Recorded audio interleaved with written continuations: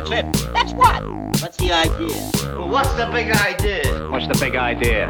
What's the big idea, egghead? What's the big idea? What's the idea? Welcome back to What's the Big Idea? Today's show is a treat. I sat down with John O'Connor, who is one of the most gifted coaches and facilitators I've had the privilege of learning from and spending time with. So I sat in a session with John O'Connor and probably 8 other men who are active kind of as leaders in the men's work, men's retreat space. And John brought not only this just very profound skill to the work, but also this kind of reverence and levity of just enjoying himself, having fun with it that I so deeply connected with. And when we got to sit down, you know, I had scheduled about an hour, but we ended up talking for 2 hours, and it really just flowed because, you know, he's mastered so many different modalities, whether that is, you know, going into neurolinguistic programming to somatic inquiry and kind of integrating your emotions more consciously into your actions. So he has a really incredible story, and this is a wide-ranging conversation, but all centers on his big idea, which is all around kind of releasing our idea of what should be happening, trying to find a solution to problems, and just getting real with what is. And it was so hard for him to articulate what is the big idea because he just wanted to come in and say, look, it will emerge, it will happen. If we just sit down, look each other in the eyes, and lo and behold, it absolutely did. And this is really what so much of John's work focuses on, is just becoming supremely present, getting out of your own way, and just feeling through what's happening right now. And really kind of has turned that into a skill of how do we extract the wisdom from the present moment, what we are feeling, to really kind of fuel our lives forward, to make better decisions, to be more creative.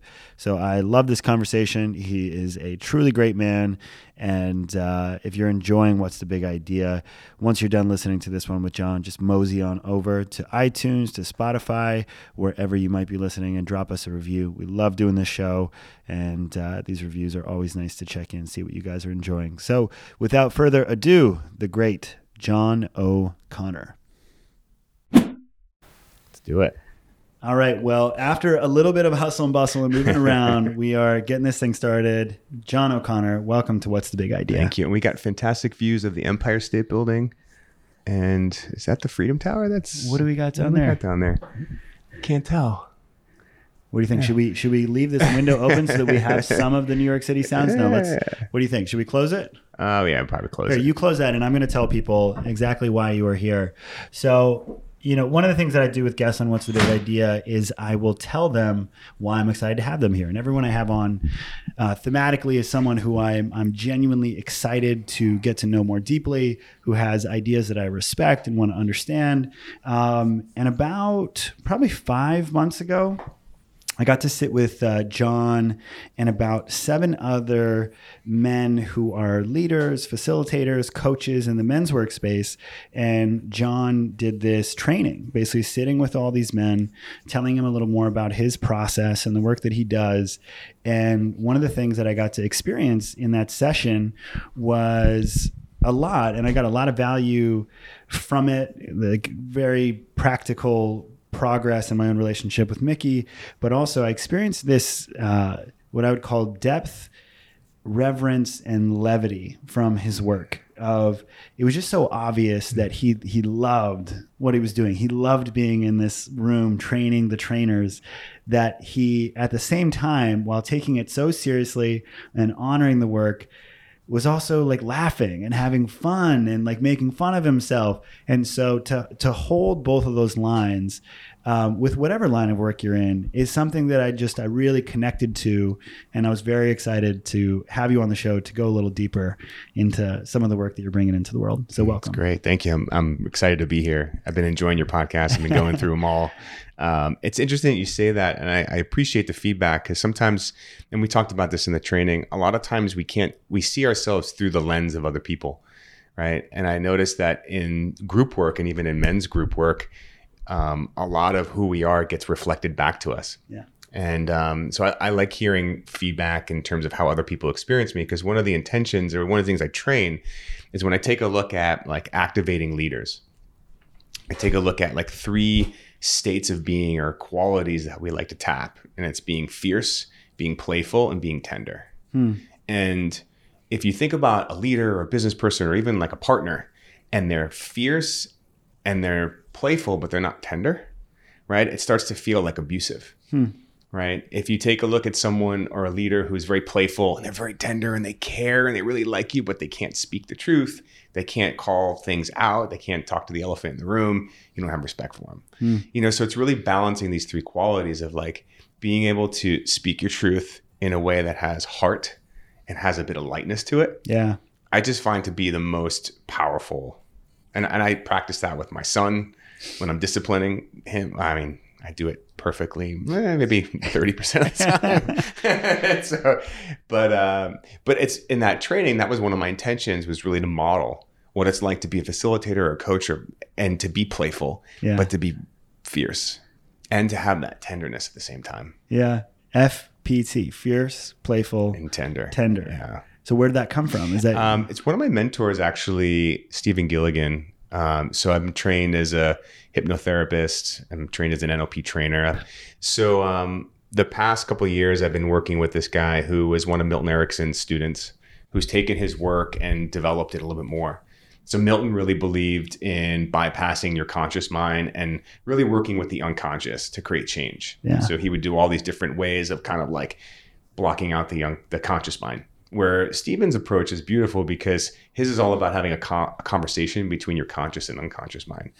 That, you know, you don't want to knock out the conscious mind. You want it to be present and have it engaged in the process.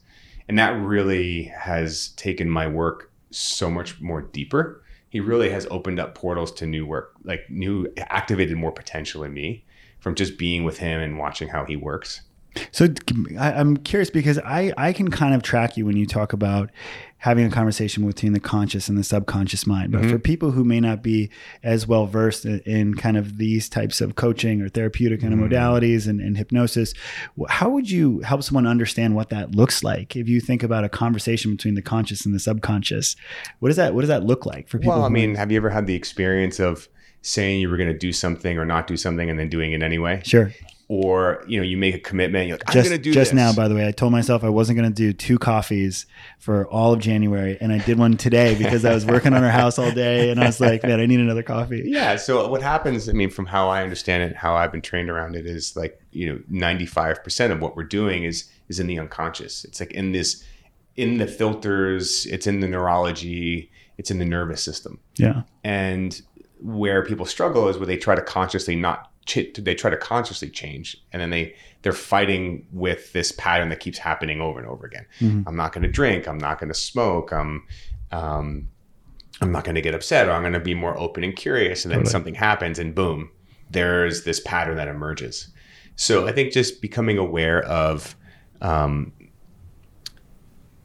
slowing down, dropping in, and, you know, when we talk about connecting with the unconscious, is opening up the channels to the kind of control center or the control box where everything is kind of emerging from. Beautiful, man. Yeah. And so tell us a little more about what was the first spark of interest where you talk about being trained as a hypnotist or trained in hypnosis. What was the first spark in your life where you felt called to explore this type of work of coaching, hypnosis, you know, whatever modalities first? What was the first moment where you're for the coaching work? Yeah. Yeah, it's interesting. So before I got into coaching, I've been coaching for about a decade now. Yeah. And prior to that, I was a body worker for 16 years. Yeah. So I got into massage therapy work when I was 20, 21. And that emerged really out of my own trauma as a kid. So when I was 8, my sister and I, she was 4, walking on a sidewalk, and my mother went into to go shopping, and we were just playing on the sidewalk. And there was a woman who was driving her car whose kids were fighting in the back seat. And so she, you know, leant back to, you know, stop the kids from fighting, and she hit the gas pedal, and she hit a parked car, and the parked car hit my sister and she got pinned against the pole. I got thrown clear. And so an impact, her leg was amputated. So here I am as an 8-year-old boy watching my little sister on the ground, having just been struck by a car. And like at that moment, like my whole entire body froze. You know, I went into panic mode. And it's interesting as I say that too, because, you know, the nature of memories in trauma is very strange, because even as I say that, I'm like, did I get hit? I don't even know if I got hit. I remember being on the ground and getting up and not having a scratch on me. So I don't even know if I was touched by the car. I have no idea. Yeah. I just remember waking up on that floor and seeing her laying there. And at that moment, you know, here there's a physical wound that my sister has. She had her leg amputated from the hip down.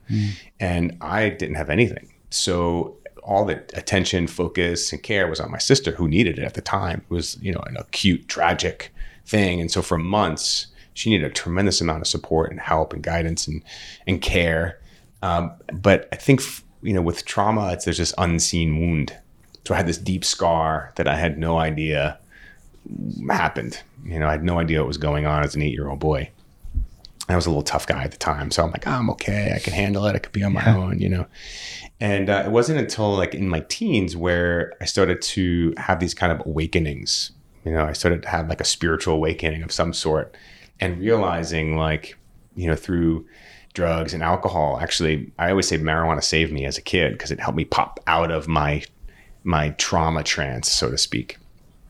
But I got into massage, I think unconsciously at the time, because either I was trying to heal myself, heal others.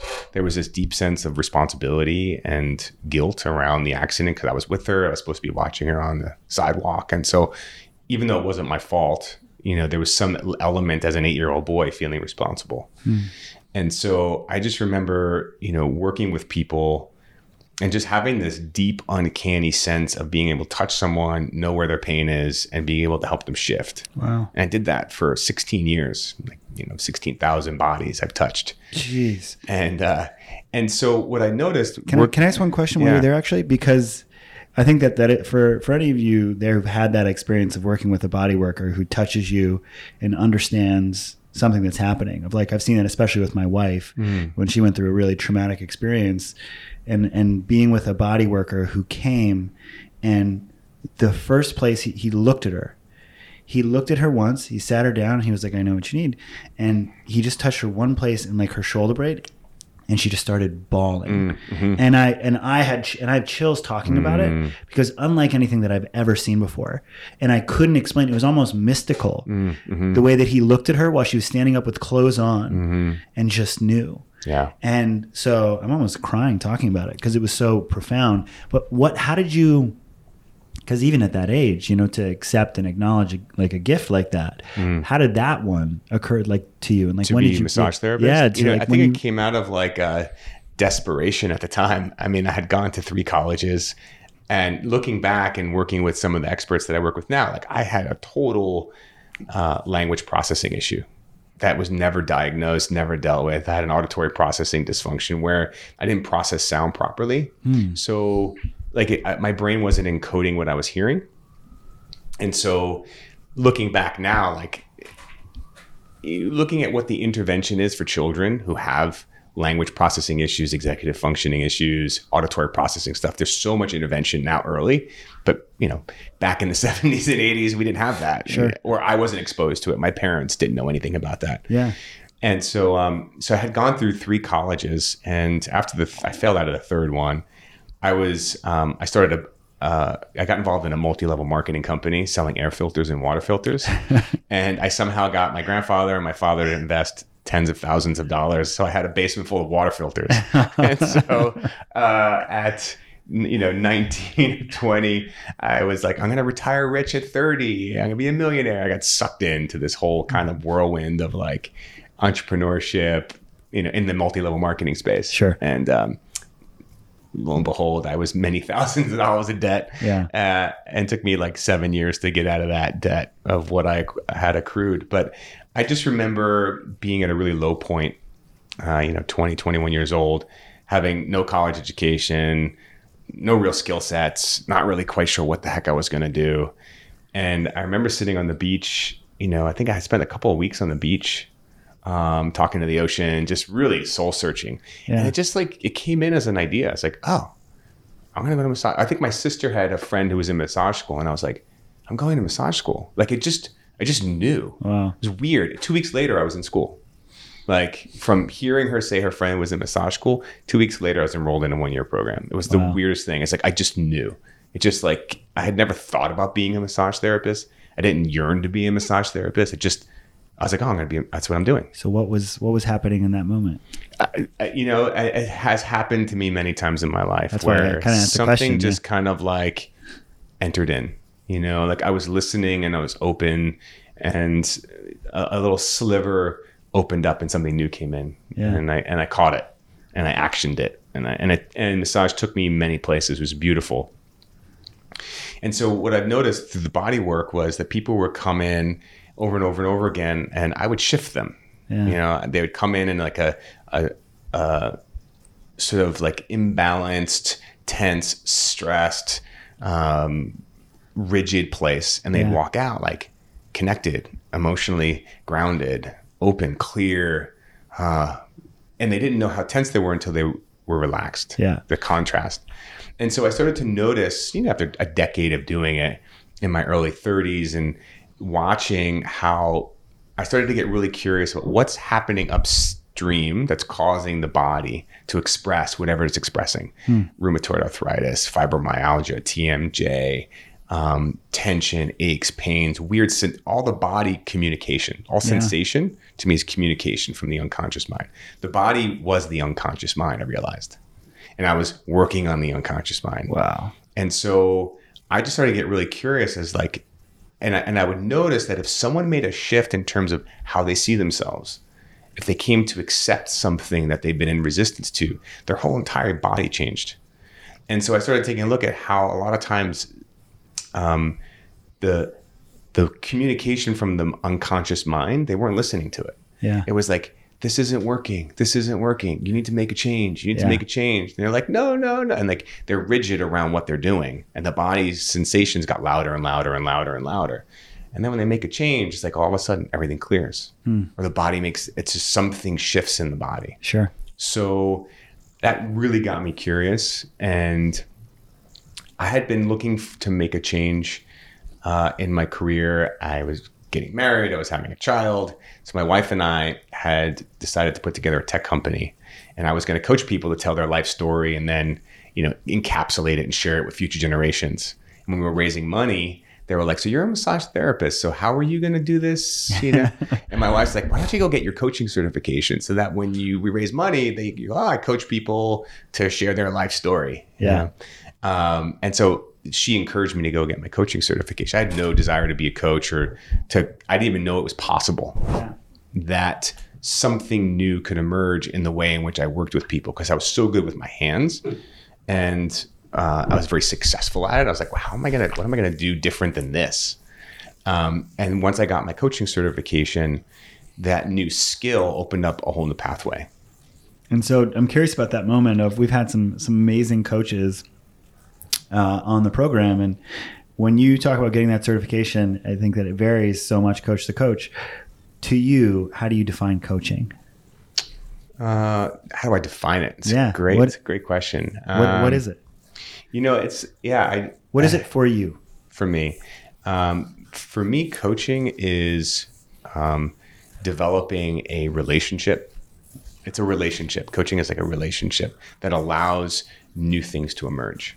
So like my job is to sync up and create a relationship with another person to allow changes to begin to happen, whether that's shift how they see themselves, how they behave, to connect and tap to new possibilities and new potentials, new I call it activating potential. Yeah. I feel like each and every person that sits in front of me, there's this potential that lies right below the surface. It's in them.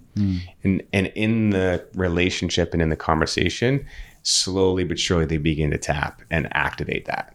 And it's beautiful. It's like a budding flower that happens. Yeah. So for me, it's like when I was doing body work, I wasn't healing people.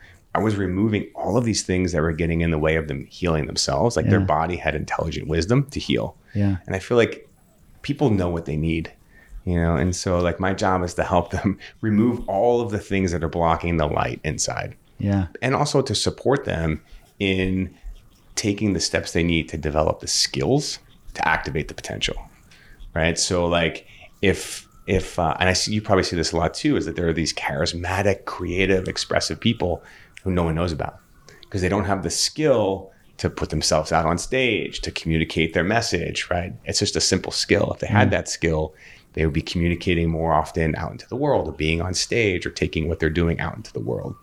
I love that balance of like allowing something new to emerge, but also speaking to the practical skill that people sometimes need to then take action on that, to manifest that. You know, it's interesting because I'm really starting to feel the truth that I try not to use the word confidence anymore. Like one's like, oh, how do I get confident? You know, I want to be confident. And I'm like, does Jean-Georges need confidence to cook? No, because he's got the skill. And I realized like, I don't need confidence if I have the skill. Like when I really have the skill and I know how to do something, I just go do it. I don't need to fire myself up, warm myself up. I didn't have to like jump up and do jumping jacks and go, you can do this interview, you know. It's just because I feel like I have the skill just to sit down and just open up, and have a conversation and see what happens, you know, and take the expectation off of it. I have the skill to let the expectation go. And what would you say to the person who says that they don't have the skill to get up in front of 500 people and give a TED talk or raise a round of financing for the company? What do you do to the person who feels they may lack that skill? Well, then I help them start training that skill, finding the people that they need, that are great at what they're doing, at what they do, and start to learn from them, start to develop the skill. You know, first is setting the intention that I want to learn how to do this. Yeah. Like 6 years ago, I started doing Brazilian Jiu-Jitsu. And I remember showing up at Renzo Gracie's studio, and I had wrestled in high school. I was terrible. I think I won one match, and that was because he didn't show up. And so I was terrible in high school. But I remember going to the jiu-jitsu studio, and I asked them, like, how long does it take to go from white belt, which is your first belt you get, to blue belt? And they're like, oh, typically it's a year. And I remember just saying, I'll do it in 4 months. Yeah. You know, it's like, I'm strong, I'm healthy. I wrestled in high school. And that first couple classes, I think I threw up every class. And it took me 4 years to get my blue belt. And I realized that because I changed schools and then I got injured, all these things happened. But I realized that the only way to develop the skill was to get on the mat and to do the work. And that it takes a long time to develop skill. Like my old mentor used to say, it takes a long time to grow a human, very long time to grow a human. And there's this like in the ethers of like this like radical change now and changing it now. I mean, I've been doing this for 10 years. I work with a lot of people, and look, I've seen change happen in 45 days that never thought possible. Yeah. But certain things take time. Yeah. And, you know, so I've learned that skill development takes time. And if you want to learn a skill, find a place that teaches that skill and learn it.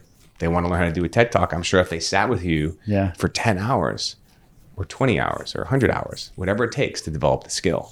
You know, I've been trying to work on my public speaking. So I've studied with Bo Eason. I've done his training program. Like I've studied with people who are great at speaking, and I've done the work. And I'm still like a couple of years in, getting better and better and just continuing to work. Totally. Jiu-Jitsu's given me this roadmap to black belt, and it's 10 years. Yeah. And I just kind of think of everything in terms of like a 10-year arc. Totally. You know, just so I would say if you don't have the skill for something, find someone who does it and ask them how they learned it. What did they do?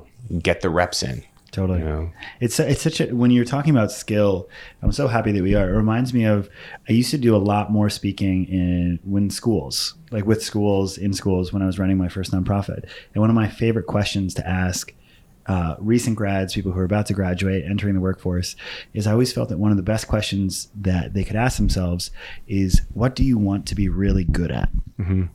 If someone is in a conference room and they're like, we need someone who's really good at this. Like, what are they going to say your name for? Like, what is that thing? And understanding, like, what is the skill that you really want to master, as opposed to the kind of external job or place that's there. But if you have clarity about that thing that you want to become really good at, which is such an internal thing, and you've identified a desire to cultivate that thing, that you can see progress, you can find fulfillment in that. And there's just so much more of a track to become. If you become excellent at something, you're going to find a way to make money at it. Sure. And so, but that question of what do you want to be really good at? Yeah. And so how would you, for where you're at in your career, and you feel like such a perpetual learner, what do you think is the next arc for you in terms of what it is that you want to be really good at? Well, it's a couple of things. So, one is I'm working on my ability to take what I do and operationalize it, actually create frameworks so I can teach other people how to do what I do. Yeah. Like that's one, taking the skill and people will come to me to say, hey, I am the best at this in the world, but I have no idea how I do it.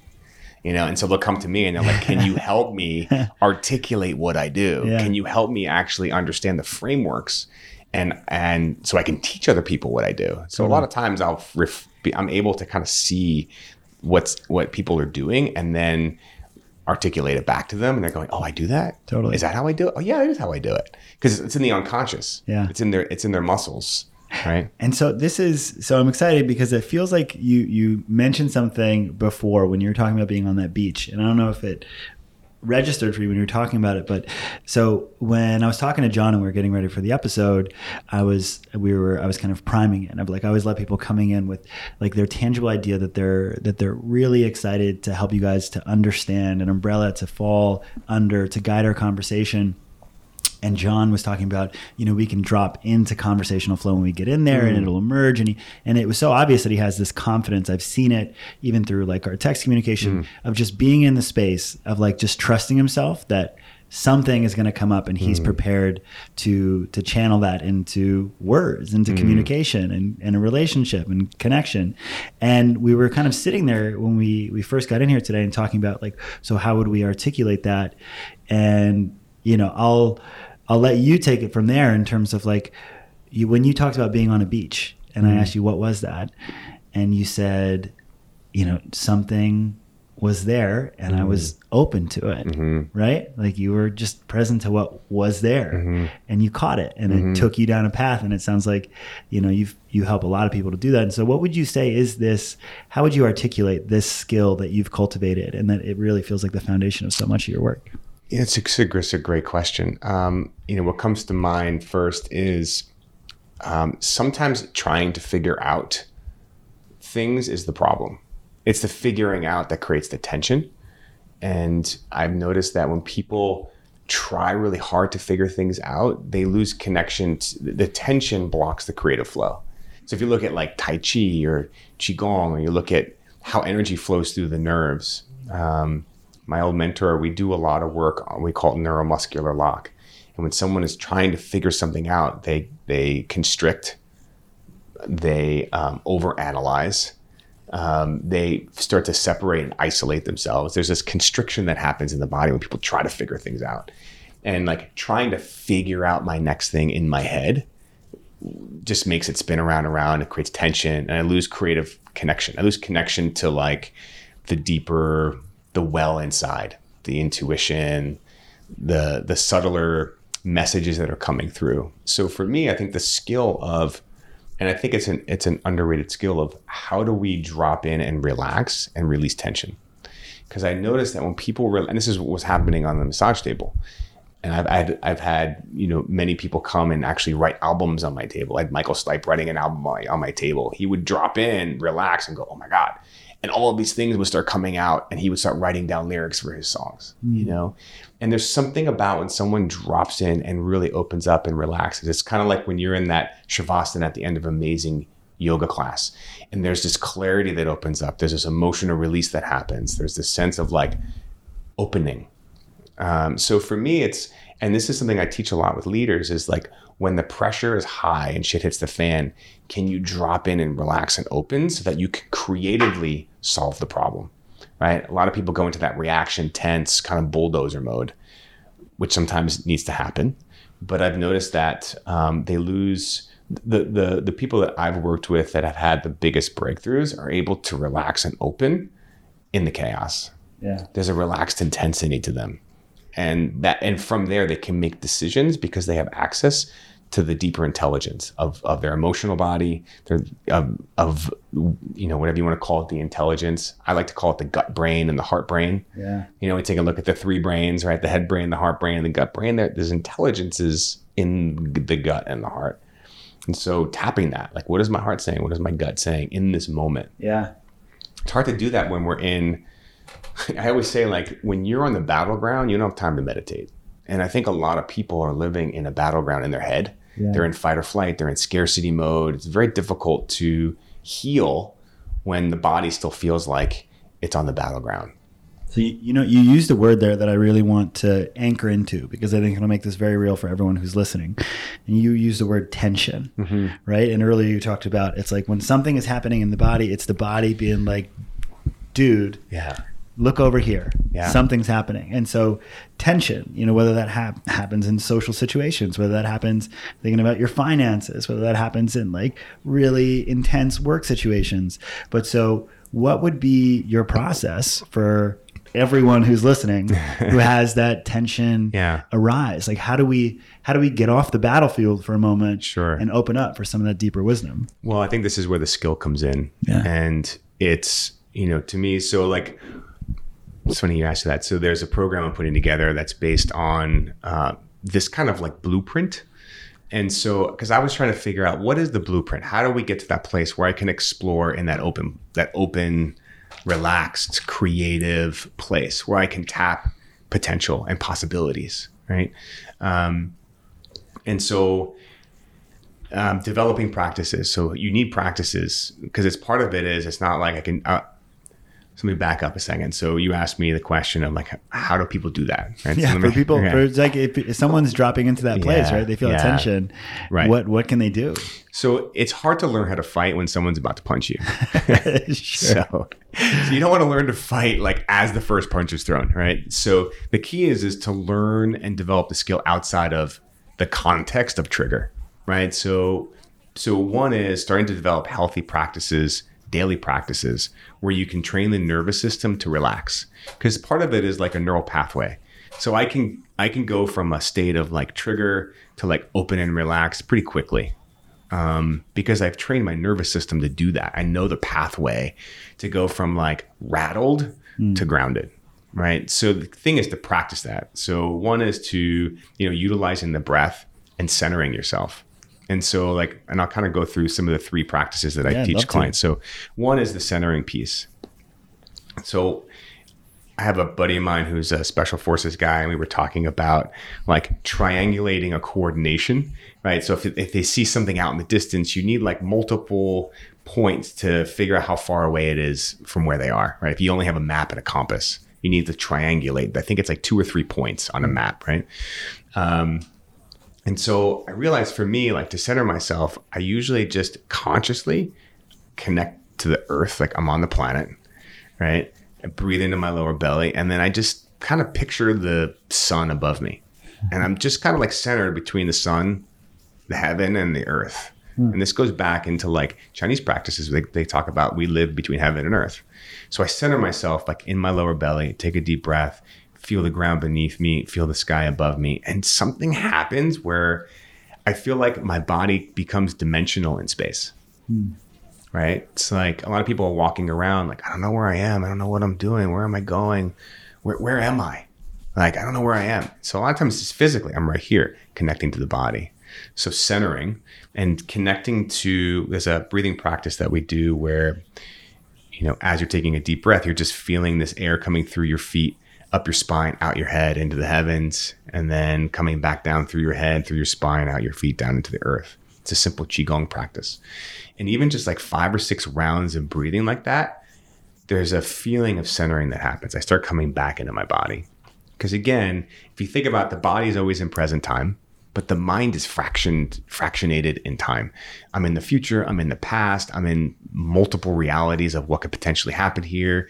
And so to get the mind to live in the body, it's just putting our focus, awareness, and our thinking on the body, on the breath. That brings the mind into the body, right? And a lot of times when I'm working with people and they're talking, you can even see they're not even in their body. They're completely in the future or in the past. They're not even here.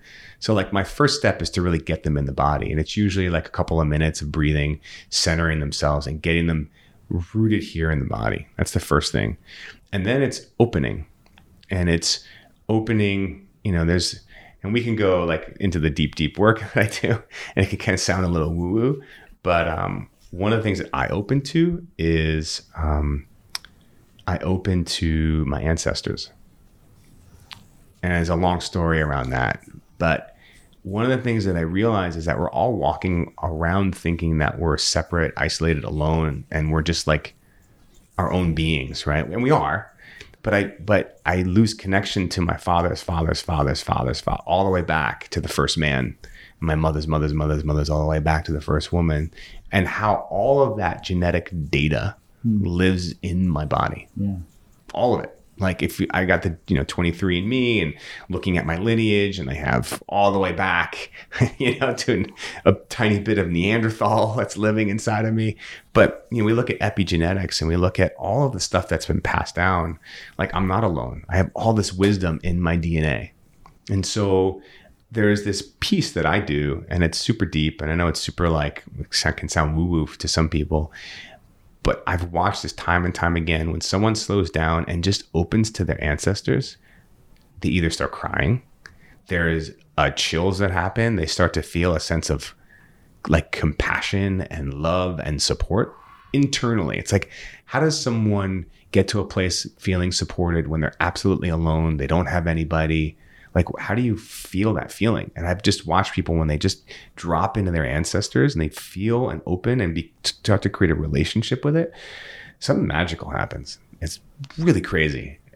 I'm so curious. So when did you first open up to this energetic connection with your own ancestors? So funny enough, it was 2 days before my wife and I connected. Yeah. I had a buddy of mine in one of my men's group who had done something called Diksha healing, which is the oneness blessing. It comes out of India, and they do this basic laying of the hands on your head, and they kind of like, I don't know exactly what they do, but they apparently light up your pineal gland. They kind of wake it up. They call and the pineal gland is significant for what reason again? Like intuition, inside, third eye. It's like your third eye. Okay. They wake up your third eye, essentially. Yeah. And I was fascinated with this. Tony Robbins, actually, his new wife, had this debilitating illness where she couldn't get on planes. Wow. Because she would have vertigo and she'd throw up. Now, this is Tony Robbins. He flies all around the world. So being Tony, he goes and finds the best of everybody to try and help her and fix her. No one, NLP people, hypnosis, acupuncture, everything. No one can fix her vertigo. She could not get on a plane. And they went and got a oneness blessing, and it cured her. And he now does Diksha healings for his platinum group. Like, everyone in his high level masterminds gets a Diksha healing. Yeah. Like, this is something that has literally transformed their lives. Yeah.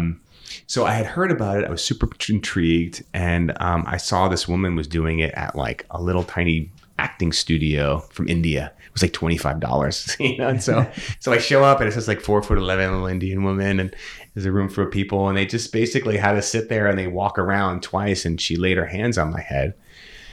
And I remember like just sitting there. First I saw like the Virgin Mary, right? I was like an altar boy and this kid, and that was the first image that I saw, and I was like, oh, like, that's really weird. This is like religious. This is like totally freaky. And that kind of faded. And then I saw, when you're a kid and you fold a bunch of pieces of paper and you cut like a gingerbread man, and then you open it up and it fans open, you got like 30 of them, right? Totally. So I saw my father, and then all of a sudden, like, she had her hands on my head, and my father started to fan out, and I started to see every one of my father's fathers, like all the way back to the first man. Thousands of men, and like, I'm getting a little emotional right now. And it was like the first time that I felt connected to my ancestors. Like, I know my grandfather, but he was very stoic. He was a police officer. My other grandfather was in World War II. He was a Purple Heart, fought the Nazis, very quiet, right? I didn't have a lot of like connection to them. So I don't know any lineage past my grandparents. And so in this moment, like, I felt such a deep connection to all of, and particularly it was the men. Like, it was all of the men that have come before my father. And something like opened up inside of me, like a confidence, a certainty, a grounding, a sense of self that was stable. Like, I felt stable in myself. I just felt like this channel opened up, and I just felt like full. And I remember I just had 8 years sober. It was like the day of my sobriety. I had 8 years sober. And then like a day later, it was a day later, actually. It wasn't 2 days. It was a day later. my wife, who was my friend at the time, we were friends for 2 years. We danced 5 rhythms together. For like 2 years, we'd dance every Tuesday, and this wonderful friendship. And I always had a little crush on her in the beginning, but she was way out of my league. She was like running this, part of this hedge fund that had a kid, and I was just like massage therapist, music producer, actor, playing poker, getting up at noon every day, right? So she had just out of coincidence had done a constellation therapy session, and she wound up at my front door saying, "Hey, I'm here for your party." And I'm like, "What party?" She's like, aren't you having a party today? And I'm like, "Nope." "But you can come on in." She's like, "Thank you," because I just had this like crazy mystical constellation experience, and I was like, "Oh my God, I just had this crazy Diksha thing where I connected to my ancestors," and she came in, she sat down on the couch, and she put her feet up, and I just remember like grabbing her feet to massage her feet, and like in that moment instantly, like we've never been apart ever since. Wow. Like it was like this moment of connection, and something I think opened up in both of us deeply that allowed for this love to emerge. I could have never intentionally gotten her, like not in a million years. This was something that was super magical. We both were blown open in that moment, and And so just for more context for people who are there, when you say constellation therapy, can you provide a little bit of insight into what that is? It's a type of work where it's kind of where someone will take an experience, an event, a trauma, a moment. It might be like, when they were a child, and they'll take people and have them play different parts of an event, like actually physically. Like, so I've done this many times where I'll be someone's father who, this one guy had his father was abusive and he was yelling at his sister. So like, here I am, like they put this one girl on her knees and I'm like pointing my finger at her, and we're like embodying and reenacting. It's weird. It's like this crazy thing where I start feeling things coming through me that I would do that I would never do that the father did. Yeah. It's this just really strange process that happens. A field opens up, and so people start embodying the energy, and it's kind of like a psychodrama that they do in rehab and therapy. And you get to see dimensionally an experience that you've had and watch it play out. And all of a sudden these learnings and ahas and healings take place during this. And I'm probably doing a horrible job explaining what constellation is. And our friend Matisse does constellation work. Is it Two Moon Ranch? Where is she? I think it's Two Moons. Two Moons. We'll have to Two Moons in Garrison. In Garrison. A little shout out to Matisse's work. She's amazing. I was up there last week. She was doing some constellation work with the horses, which was powerful. And I got an amazing healing from Goliath.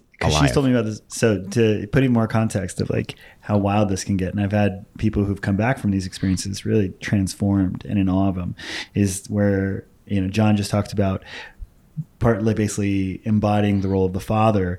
And what she'll actually do is have these horses who have this. My mom grew up on a horse ranch, and she talks about this kind of sixth sense that exists between horses and people, if you've been around them long enough. And so she'll actually create these scenes from people's past, whether those were traumatic or important and significant in some way, and she will have the horses play roles in that scene. And so people are interacting with horses, which the first time I heard it, I was like, that sounds crazy. Yeah. And then when I hear people talk about what happens, and they talk about something happening with these horses and how they're moving and how they're relating to them and what's coming up. And when you talk about, in some of the earlier stuff about how some of this can seem woo, I can't tell, I could tell you this, but for the people who are listening, like how many times in men's group or at a retreat, the idea of a stranger becoming your father or your, partner of a different sex that you are upset with or angry at, and feels like you're not my dad, you're not my partner, but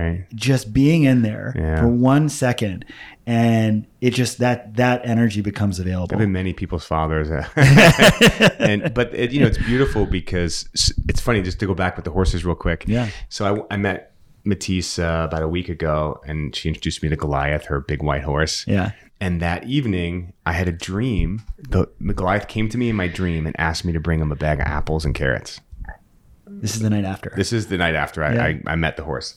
And so I emailed Matisse. I said, this is going to sound really strange. And I apologize if it sounds really weird, but Goliath came to me in my dream and asked me to bring him a bag of apples and carrots. And she's like, yeah, apparently he comes to people in your dreams. And I'm like, is it okay if I swing by? and bring him some apples. So I went by on Saturday with my son, my 8-year-old, and we fed him this big bag of apples and carrots.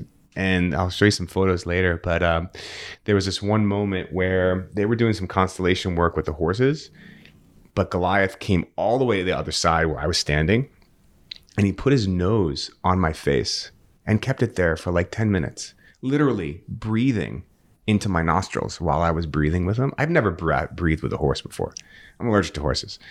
I wasn't allergic to him, by the way. But apparently they imprint through breath, and they know people through the breath. And so if you want to imprint with the horse, to get a sense of who you are, you breathe into their nostrils.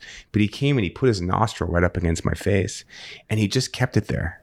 And he laid it there, and I just started bawling. Wow. I just started crying. I just literally, like, all of this, like, I mean, I carry a lot of like deep layers of sadness that every once in a while, like the valve opens up and a piece of it releases. Yeah. Just from stuff like in my childhood that I can't get to consciously. It's like deep in my body. Yeah. And every once in a while, a portal opens and I'm like, oh, I can release this. It's beautiful. Yeah. But he did something, just being there, his presence, his energy, this 2,000-pound beast, like just resting on my face. And then we had this crazy moment where he started yawning. I've never seen a horse yawn. Have you seen a horse yawn? I've never seen a horse yawn. I'm thinking about it and I can't. I didn't even know they yawned. Okay. Yeah. But this horse started yawning. Right. And he gave me a yawn, like, the contagious yawn. And then I yawned like 2 seconds later. And then he yawned again. And then I yawned. And then I started laughing. And then he yawned. And I kid you not, I yawned again. And then you could tell he was kind of like getting a little annoyed. And then he started yawning, and he came over and he flicked me with his head. He's like, go away, you're making me yawn. But there's something magical about the horses. Yeah. And it's beautiful that she's doing the constellation work with the horses. Yeah.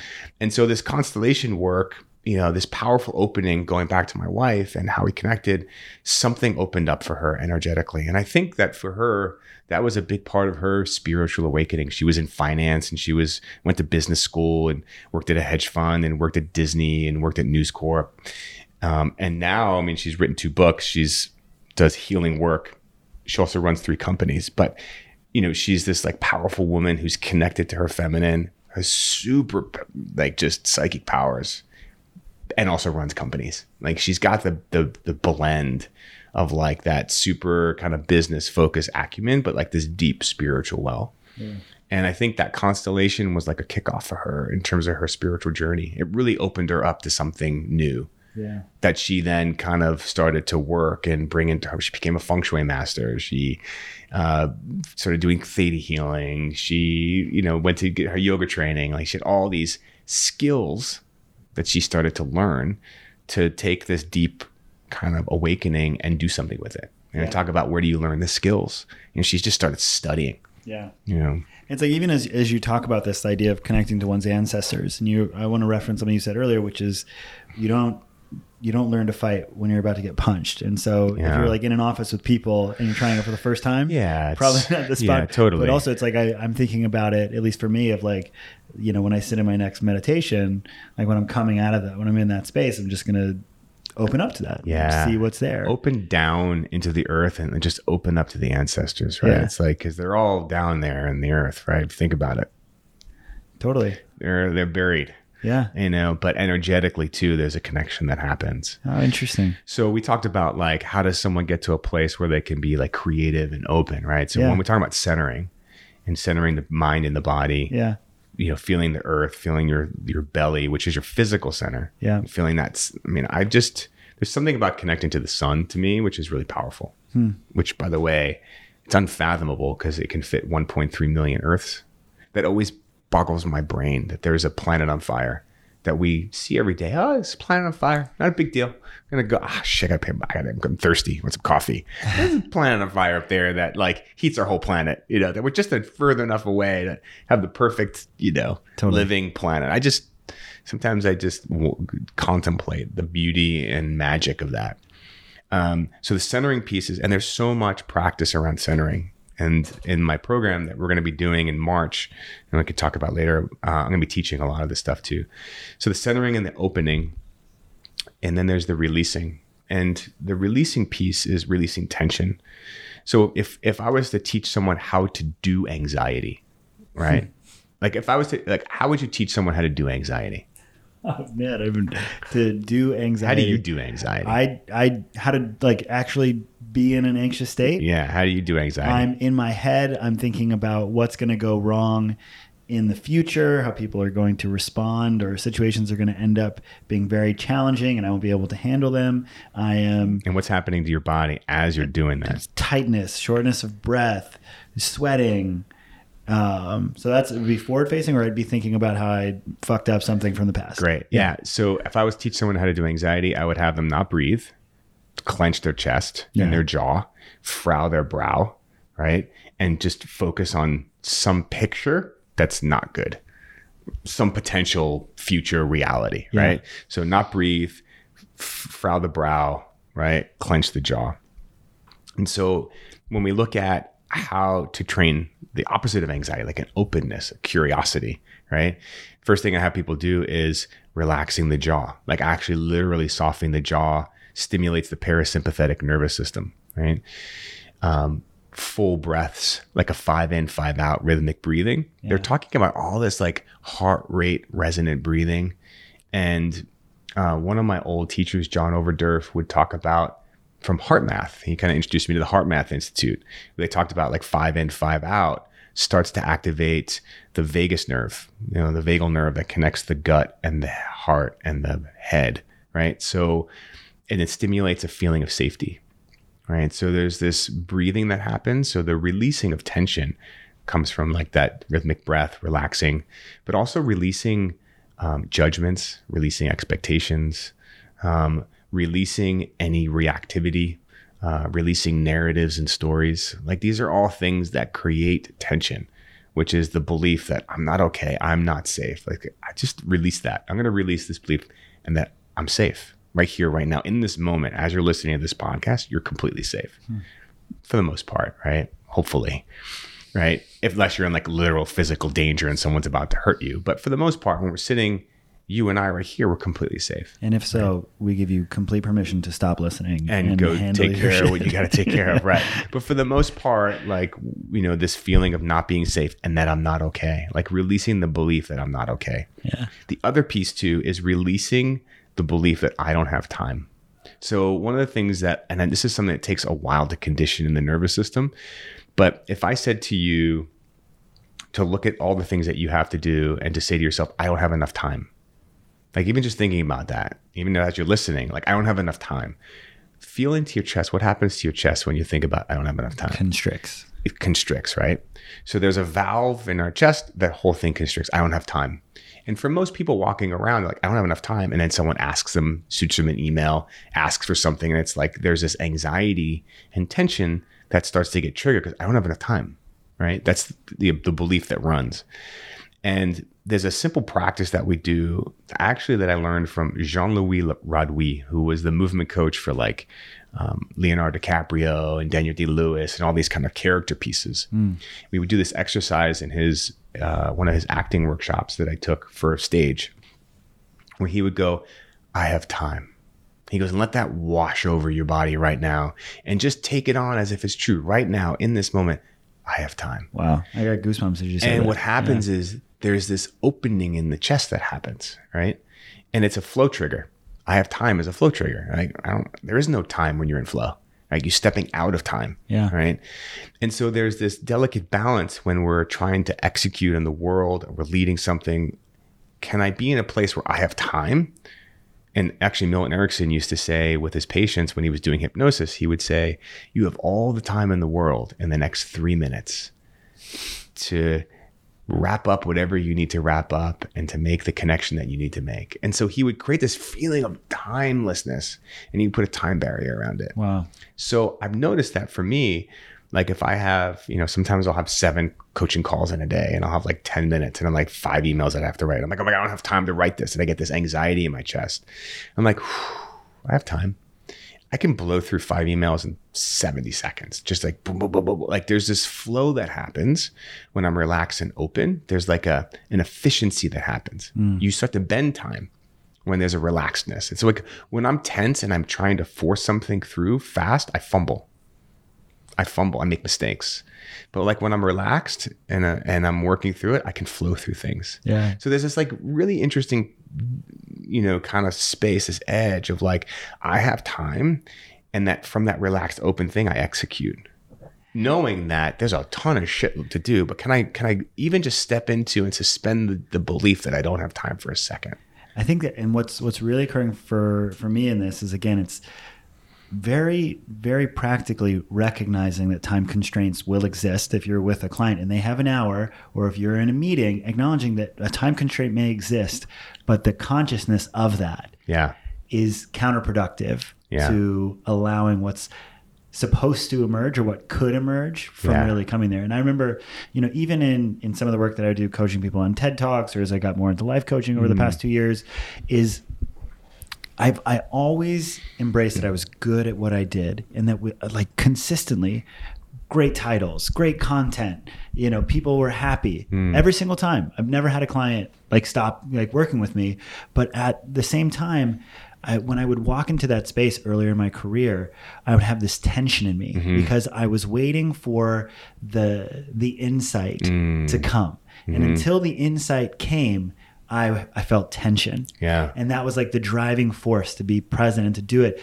But it made the act of being with my clients kind of like unpleasant. You know what I mean? It was productive and I enjoyed it. And so I kept coming back to it. But the process of being there was unpleasant, and I didn't like fully enjoy it because of that. And then through like my introduction to some of like the Gestalt communication, Gestalt principles, what I shifted to in my coaching and consulting is like, what we're going to do is embrace a couple of principles. And it's that we're going to be curious. We're going to be completely real with the thoughts and feelings that emerge in this space. And we're going to trust that whatever is supposed to emerge will come. And it's just being present to what's there. And it's this idea of like, we're not here to think about what the thing is that we want out of it. We're here to be completely present, curious, authentic. And if we can just be there, like what's supposed to emerge is going to emerge. And it was like, I was saying it to my client, but it was a reminder for me to enter into that space. And as I did that, something so amazing that happened like over the past 2 years is like, I would notice that when the thing would come, someone would be speaking, and I even get it like right now, I would get chills up the back of my neck. And it's like when the thing came, when they were saying something, and that was the thread, that was the shift, that was the stat that they needed to key in on. I started calling them, rather than goosebumps, I call them truth bumps, because I'm just there with like, that's the thing. It's like alive and so present to how impacted I am by it. But so when you talk about that, like you have time, it's why I think I trigger those goosebumps for me. So I love that so much, man. Yeah, it releases the tension. And then from that release of tension, the openness happens, then creativity, possibilities open up. My old mentor, talks about like the quantum field of infinite possibilities, right? And people, clients come to me because they're rigid in some way, shape, or form in terms of maybe their behavior or their thinking or their ideas. And, like this idea of life is suffering, the kind of Buddhist kind of belief, life is suffering. What I realize is that persistent suffering is not life, right? And so like suffering is normal in life. We suffer, but it's the persistent suffering when I try to continue to change over and over and over again, but I keep stepping in the same shit or nothing's changing. That's when I need to kind of begin to let go of and release what my current maps are of the world, reality, beliefs. That's where we start working with the unconscious and taking a look at the maps and the filters, is that something needs to change. I need to kind of surrender how I am gripping the world, and I need to kind of open up to something new. Yeah. And so I'm curious we have a lot of entrepreneurs, kind of like self-starters, CEOs listen to the podcast. And one of the things that oftentimes comes up in some of my own coaching work with the men that we work with is the idea that this tension, this stress that so many of them experience is, without maybe acknowledging it, a motivator of productivity Sure. and achievement. Sure. And so, how do we acknowledge the motivating force that the same way that, the body is telling you, pay attention, whether we're fabricating it, but it's like, you only have so much time, this is going to go wrong, is a motivating force to act. And a lot of, even for me, it's like that and someone who only understand achievement through the experience of stress and tension. Yeah, sure. How do you grapple with that, especially as someone who works with so many, top tier CEOs and leaders? Yeah, it's a great question. So the challenge is, if we look at the two motivating forces of moving away from something, like, I don't want this to happen. Holy crap, I can't pay my payroll. And there's this kind of like, I don't want that to happen. There's a motivation to move away from something, right? And you're talking about this kind of stress and tension of like, holy crap, people are living in this kind of survival, fight or flight, anxiety space. The challenge is that when you move away from that hot fire of like, I don't want this, and that really activates you. I mean, because that's how I used to work. I wouldn't move until shit hit the fan. Right. And my back was against the wall, and then I was amazing, but I had to get to that place. Yeah. Right. Problem is that once you start to make the changes, you take action and things start to settle down, there's no more fire. And so people start to get complacent. The energy to move stops. So they start creating more drama. It becomes like a cycle, right? And I've seen this where clients there's like things get crazy and then they go into massive action and things get great. And then it's great for a few months, and then stuff starts to get terrible again. Totally. To the point where they have to then feel the pain to take action. So I think it's, for a lot of people, is they've conditioned their nervous system to be motivated by tension, stress, the whip, fear, right? It's starting to make this change to find deeper motivators, right? And this is where some of the values work, and really taking a look at what's meaningful to you, and really starting to find different triggers, different activators of motivation. Taking a look at what you really want and having the thing pull you from the future versus pushing you, like, I don't want this. Like, I hate where I'm at. I want to get out of this house. I hate this house. Versus like, wow, you know what I want? I want an open, clear space where I can relax and drop in and feel at home. That's what I really want. And like moving toward what I want versus moving away from all the crap. So I think, the thing about, just to talk about anxiety, Andy Mahoney, one of my current mentors I'm working with, always says that anxiety is a lack of skill, period. Like, that's his whole thing, is that it's a call to arms.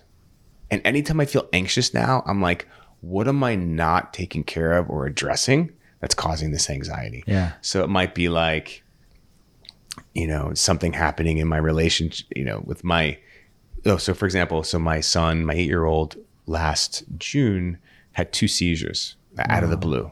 Like, healthy, happy young boy had 2 massive seizures. Wow. And there has been a lot of anxiety. It was probably one of the most challenging. It was like a big PTSD trigger for me too. It was like, because I was there when it happened. It was really intense. He's great now, 8 months later. Like, he's doing fantastic. He's on medication, but there's a lot of anxiety that begins. Like, so for example, like he wasn't eating properly. He had no appetite. And so I had all this anxiety about feeding him and eating. And what I realized, like, okay, what's the anxiety? It's a call to arms. I'm like, okay, there's things that I need to do around that. So I got him a Chinese doctor. I started to cook all keto. Like, the anxiety was because there were things that I was not addressing or dealing with, and it was a call to arms. And I'm realizing now, whenever I feel anxiety, there's something that I'm not taking care of, something that I'm not addressing. There's a skill that I'm not developing that's allowing me to handle the challenge, right? So if I'm anxious about finances all the time, well, I need to develop the skills on managing my finances. I need to take a look, face it head on, take a look at what's really going on. What do I need? I'm not dealing with it. That's why I have anxiety, right? So it's like, and look, there are some anxiety disorders, and there's some, like, a whole spectrum of anxiety disorders, right? So I'm not talking about all anxiety, but for the most run-of-the-mill anxiety that we feel day to day, a lot of times it's a call to arms. There's always going to be anxiety that's a driver. Yeah. But it's when it becomes chronic, dysfunctional, gets in the way of actually you being open and relaxed and at ease, where you're using drugs and alcohol to find a space of release. Yeah. That's where there's deeper levels of skill, deeper healing work that might need to happen. Because some anxiety comes from just trauma that's stored in the body, unresolved issues that need to be addressed. Yeah. So I've watched people, I mean, look, anxiety is one of those crazy things. I mean, sometimes I can see people shift and they become more open, at ease, and comfortable. There's like situational anxiety, where there's an environment that's causing a lot of fear. And once they remove themselves from that environment, the anxiety lifts, But going back to your original question of like, how do we find motivation that's not anxiety and stress? Yeah. There's that phrase like, what got me here won't get me there, right? And so I just feel like when I watch people in their 30s and 40s still using the flogging and the anxiety and the stress and the pressure as a motivator, it's an outdated model. It might have gotten them to the success level, but it will take them down, right? It's like there are certain things that get us to where we need to get, but then they become liabilities. And that's where, starting to ask the question of, I wonder, what are the new activators and motivators that are going to take me to the next level? And that might be a question you need to ask yourself, and start asking yourself, I wonder what's going to take me to the next level. I wonder what my new drivers are going to be. I wonder what really lights me up. Yeah, totally. To then take a step and take an action in a way that's like healthy and productive and generative and like enjoyable. Yeah. I don't enjoy executing from stress. And my wife hates it when I do that, right? Yeah. And a lot of times when I execute from stress, it's because I'm not executing on the skills. I get stressed a lot of times putting together decks for presentations and stage, right? So I'm developing the skill. Now it's like, I don't get as stressed anymore because I developed a skill of like, here's what I want to say. Here are the things, how I'm going to break it down. So now I have some skills on putting my ideas down on paper. Totally. And I think one thing that's so beautiful about, your perspective for me is the idea of saying it's like, it's counterproductive. It can be, but that there's also wisdom in it. And absolutely. And it may be useful and necessary at certain times. Totally. And that idea of embracing it, of like the idea of, I think so much kind of personal development language can be like, eliminate anxiety, instant confidence. And sometimes it's really useful, man. It's gotten me out of Manhattan. Yeah. It helped me transform my career when I realized I was having a child. Like I was in panic mode. Yeah. But man, I took massive action. Yeah. Because of that. I like what you're saying because there's a fundamental belief to me that nothing is inherently good or bad. Yeah. It's either useful or not useful in terms of like what we experience, behavior, right? Is it useful or not useful in terms of what we're trying to achieve? Yeah. So if the anxiety is really useful in terms of what you want to achieve, fantastic, great. But if it's not useful and it's getting in the way of you having like an enjoyable day-to-day existence, then there may be another strategy of motivation that you haven't yet explored or connected to. Yeah. Yeah, it resonates really deeply, man. And so, one thing that I'm curious about is when you look at this work, I'm curious how it has translated into kind of all the stuff that you're doing in the realm of men's work. And specifically for, if we're speaking to kind of the masculine energy of like the analytical and the problem solving, it's what about this type of work that you are so gifted with? What about this current time that we find ourselves in? How is this work translating and why is it important for collectively the work that men are doing and you feel maybe they should be doing? Or well, okay, so a couple of things are coming up. One is if I look at the root of most of our suffering, it's disconnection. Yeah. For the most part, I can trace it, and disconnection from the breath, disconnection from the body, disconnection from the earth, disconnection from other men, right? There's this isolation somehow that we feel we are separate and alone, right? And that was a big piece for me in what drove me into the men's work and getting exposed in there. I just felt a disconnection and isolation from other men, right? Which stemmed from? It's interesting. I had two sisters. I had a lot. My dad was, always working. So I always yearned for more emotional connection, but I just don't know if he had the skills to do that. He communicated in his way and he was a great father, but there was something that I was always yearning more of from a connection that I never really felt like I got from him, and on me too. Right. There was definitely a lot of challenging situations that I caused in my teens that created a rift between he and I. I was a pretty wild teen at times. So, and now I have 2 boys, and now I know exactly how my father feels. I have a lot of compassion and a lot of healing now that I have children. I have 2 boys, and 16 and 8. My 16-year-old is my stepson. So yeah, there was a disconnection for whatever reason, right? Yeah. I had a lack of trust amongst men, right? And a fear that I was going to be either attacked. I had in many fights as a kid. And so, so this work, one, is creating a feeling of connection with myself, my breath, my body, my emotions, knowing and valuing and honoring who I am, and where I've come from in my experience, and validating myself. I think a lot of men feel a lot of shame, and they don't value themselves. They don't honor themselves in their experience. They carry a lot of shame, like I'm bad. It's a big piece. And what I've noticed is that shame creates isolation. It creates a separateness. So I think in the men's work, I take a look at the work that I'm doing, right, is this removal of shame, right? It's just like, I had a mentor that just eliminated it from his words. Like, I just eradicated that. It's not in my life, and I just love that. And how do you or this mentor define shame? This feeling that I am bad. Yeah. Right. And is it an internal one, like of you saying you're bad, or of the external world saying that you're bad? Well, you can tell me I'm bad and I'm just like, whatever, fuck you. Right. Yeah. It's like, it's to me, what I'm realizing is that shame comes when I have not integrated my experience. I have not owned my experience. I have not framed my experience as part of the developmental journey.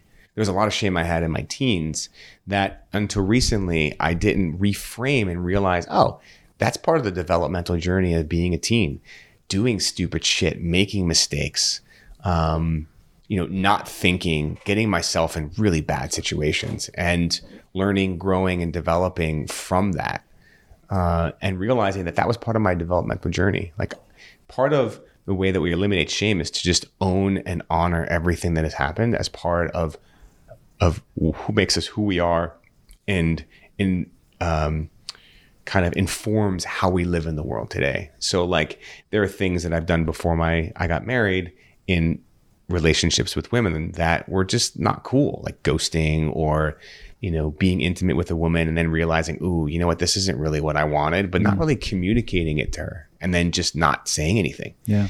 And the way that I've kind of forgiven myself for that is to behave differently.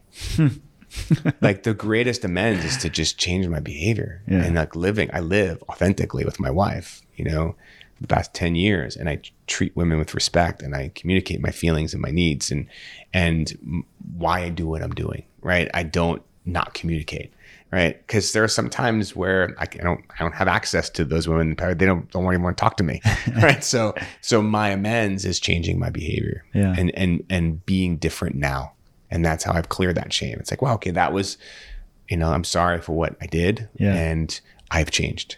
That's part of the way of integrating the experience versus going, oh, I was such an asshole and I was terrible with women and I'm a terrible person. It's like, well, how are you being now? Yeah. And so the other piece too, I've noticed in my work and how it kind of connects a little bit with the men's work. And this is why a lot of, like, men's groups are asking me to come and sit in their groups, and I'm doing 1-day trainings, and people are asking me to come in and do healing journeys. And there's a piece of my work around parts work, which is really powerful. And you experienced, I think, 3 of those in that training. Yeah. I did with Brian, and I think with Kevin, and with you. Yeah.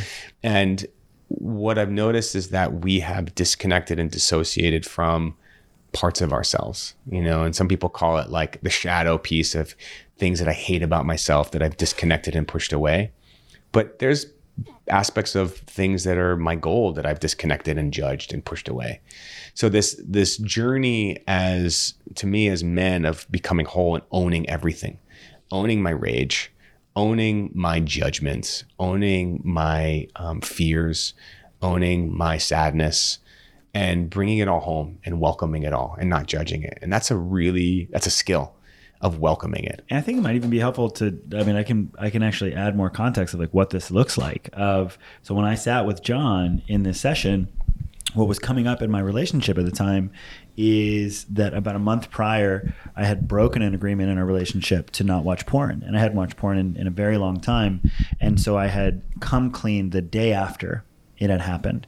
And so I had established a dynamic where if that agreement was ever broken, I would tell her the next day so she never had to think about it. You know, I'd tell her immediately so she'd always know. She would never have to think, is he doing it? And so even when we told her, but something was emerging in me of that, how I was just curious about where this agreement had stemmed from in her and what she was making porn mean and what need was not being met by her. And as I talked about it, you know, she was really kind of feeling it as this lack of desire for her and exerting sexual energy elsewhere, when in me it wasn't occurring to me as that. And it felt like by setting this agreement that in a way, and it felt so dishonest and like not taking a stand for, which I would articulate like not a desire to have a consistent relationship with pornography, but acknowledging that it is a turn on, you know, acknowledging that like as I allowed myself to be with my desire in pornography, as opposed to just saying I'm strong-willed enough to put that away because you hate it so much, to sit and be honest with what is my actual desire? What do I actually feel? Porn is a turn on for me. True. It's like, what do I want my relationship with porn to be? It's like, I don't want it to be something that I'm doing consistently or even like more than like a couple of times a month, if that. It is something that I want to use as a tool to cultivate, like to go into watching porn without feeling shame, without feeling rushed in that space, because it has been a thing that was such a shame trigger for my entire life, you know, even when I was younger, and even, you know, potentially even experiencing what would it be like to watch this with you as a vehicle for our own sexuality, exploring that. And there was so much that I just had never even acknowledged because I felt so much shame around it. Right, yeah, so I couldn't talk about it. Yeah. And it was in this inability to just own it, to be with it, that I was constricted in this, you know? And so, and it was finally when I was like, I could see how much me breaking this agreement was hurting her. She just felt so bad and she was so angry. And I was like, I broke an agreement and I'm owning that because it's not okay in our relationship. And I was like, and I got to own that. But to really help her and serve the relationship, I needed to own what was real in me, what I was feeling. And then when I did that, like everything shifted, and there's like, so the agreement's gone. It's like, there's no charge. My pull towards pornography is like 10x lower. I don't think about it when it's not, you know what I mean? Because there's not that shame piece to it. I think we got to it with just owning this desire, this sexual desire that you had in your body that you were pushing down and repressing. Yeah. And I think and so part of it is sometimes like owning that part and then just holding it with presence and kindness and compassion. And sometimes there's parts of us that need a little bit of growing up, a little bit of maturing, a little bit of like presence in present time. Yeah. Because, you know, I've noticed when I first got sober, they said that, you know, emotionally we stop growing the moment we pick up a drink. And I picked up like 12 or 13, right? I didn't stop until I was 26, right? So when I was 26, I was a 13-year-old emotionally, you know, if you go by how they kind of frame it.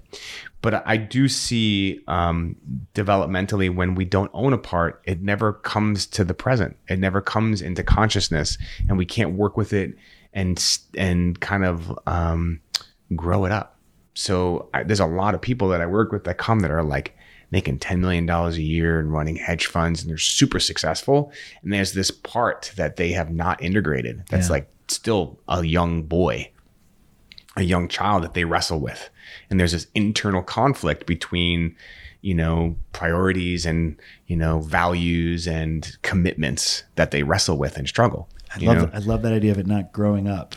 It's just like that idea of like, you know, my relationship with, say, porn, like started when I was 13. Yeah. And the idea of never really talking about it honestly doesn't allow me to process it with like the consciousness that I've of now present time, of the present you. Yeah. And so the porn relationship is not organized around your current self, around your present self. It's still like that 13-year-old boy, right? And so, you know, when we begin to own without judgment, without shame, and just hold a space for it, we begin to kind of, with just presence, we begin to grow it up. We begin to integrate it. It doesn't become the thing in the shadow that's pulling the strings. Yeah. And that happens a lot where I see, so going back to the men's work, one of the things I've noticed the 10 years I've been doing men's work is that I'll look at a guy and I'll watch what he's presenting, just in terms of like communication.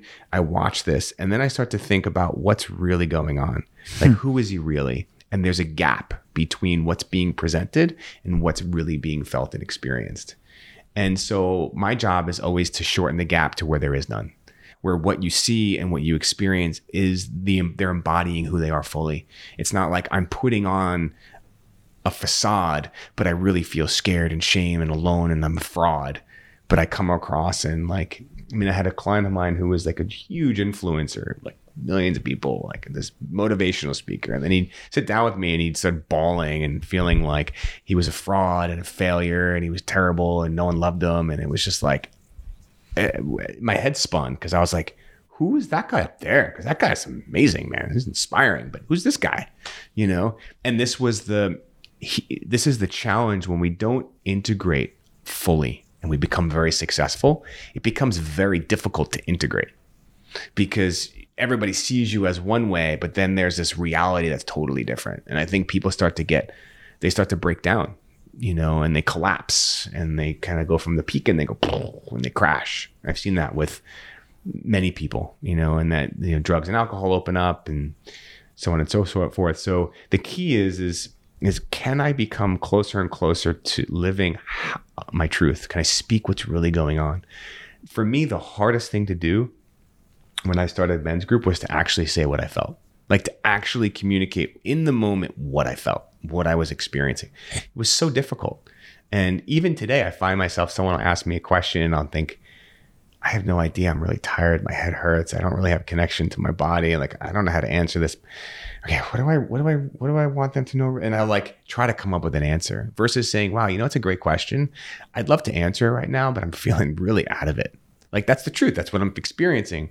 But I feel like I don't say what's really happening. I try to, you know, give a great answer or, you know, so I even today, I think, okay, how can I say what is right now in this moment? And men's circles is a fantastic way to practice that. Yeah. And even with my wife, what I've noticed is that when I speak what is true, when I'm really experiencing depth and intimacy and turn on occurs. As soon as I speak what's true and what's honest and what's happening, there's this chemical connection that happens with my wife. Yeah. It's when I'm not communicating what's really happening that there's a divide and a tension and a wall that occurs.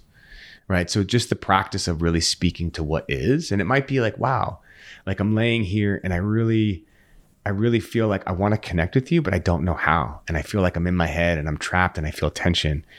And I would really love to find a way to get through this. Like that could be what's really happening. Yeah. But like to actually say that. And when I say that, my wife it's like, boom, like there's instant intimacy when we speak the truth of what's happening in the moment. But it's so hard for a lot of us to do that.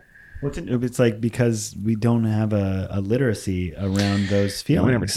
No one ever educated me on speaking my truth, you know? Yeah. Absolutely. Yeah. And one of the things that tell me how this shows up for you is that, and so much, and I'd love for you to talk about like some of the work with Everyman and other things that you guys do, because it's been such a huge influence in my life.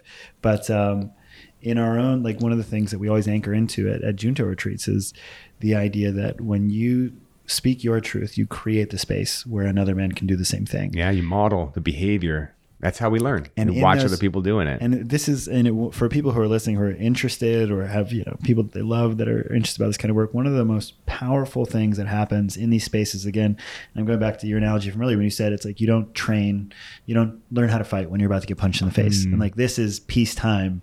This is the dojo. It's one of these types of places where the reinforcement that we see time and time again when one man says that thing that he's never shared with anybody before. Sure. When he does that, the experience of other men receiving that and watching that emotional courage to voice that thing, to express it, and then seeing how that impacts another person and seeing how that person impacts another person and seeing how this type of ownership of our experience, that courageous expression, of transparent expression of self, truly is an act of service. And so I oftentimes say in my own communication work, the idea that I kind of don't care about your authenticity if it's not matched with like compassion or curiosity for the experience of others. Right. But if it is, if you have that awareness in you that like, if I can speak my truth and own who I am and bring that, but really do that from a place of what are you really feeling? It's such a, I've seen people kind of speaking their truth and just like my stomach turns because it's such an abusive, like, well, fuck you way. This is my truth. You know what? And if you don't like it, fuck yourself. You know, it's like, wow. Okay. Great for you, you know, but I mean, look, again, all behavior is useful in certain contexts, and there might be a situation where that's necessary. Yeah. But the ability to speak your truth, but also like understanding context, you know, and the right time to speak your truth and when it's relevant and necessary. And just to go back to like the men's group of like being able to share something never shared, I feel like we get an opportunity to process our experience, to bring it into present time, because this stuff is buried and in the shadows and in the unconscious, and it's stuck, it's frozen. Yeah. And once we start to communicate it, we start to bring breath and life and connection to it, and it starts to move. And I mean, I know I've done my job when, you know, I work, you know, people send me like difficult cases a lot of times, you know, like, and they're like, you sure you want this guy? He's crazy. I'm like, crazier the better, you know, because to me, there's a polar opposite that exists in the psyche at all times. So whatever we're experiencing, there's always a polar opposite state that exists simultaneously. So if someone's like out of control, crazy, you know, and like just a difficult case, but I always know that there's a polar opposite that they can access. And so they just don't have the skill to get there. And if they really want it, because I don't work with people unless they truly are willing to change. That's like the prerequisite to, and I turn down a lot of people when they come to, you know, say, hey, I want to coach with you. And I start getting in there and I start looking, it's like, if there's not a real willingness to look at how they're thinking and feeling and behaving and a willingness to change, like I can't help that person. This is a big one for me. Even it's, how do you suss that out? How do you find out whether someone is willing to change? I can usually it's a sense, you know, it's kind of an art form, you know, I can kind of feel it. I'm like, if you were to put words to the sense there, you know that we're going to probably stray from the acute knowing that you experience, but when you're there, what is it that you think you're feeling? If you're going to try and like articulate what that is and what's missing for you? Well, so there's like a couple of things that I do when I first work with someone.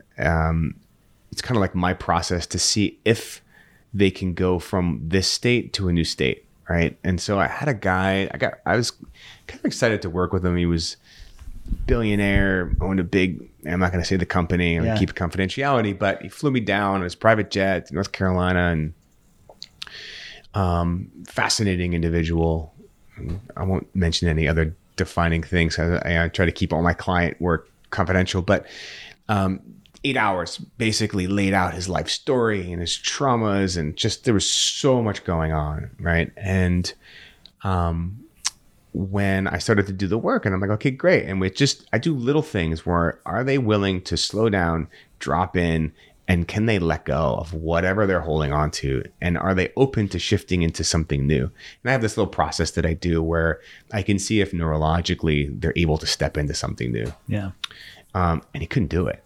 He was so constricted around his story and his identity. I realized that he needed a lot more work than I could do. He needed intensive therapy, you know. So I realized that what he needed was like 2 to 3 years of intensive therapeutic work. And what I was going to do was I was already getting triangled in his drama between his wife and his mistress. And and I started to realize, wow, he doesn't really want to change. He's in a lot of pain, but he was gripping on and wasn't really willing to make the changes, you know? And so there was a feeling as I started to, even just to have him go in and start exploring some stuff, he couldn't do it.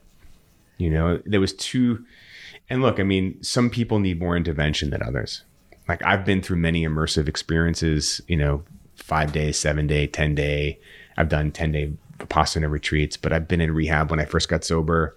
I've done intensive therapy training, you know, and sometimes you need 5, 6, 7 days, 10 days. Sometimes I've had friends who've gone through 4 rounds of Vipassana to work through their shit, Some people need a lot of intervention.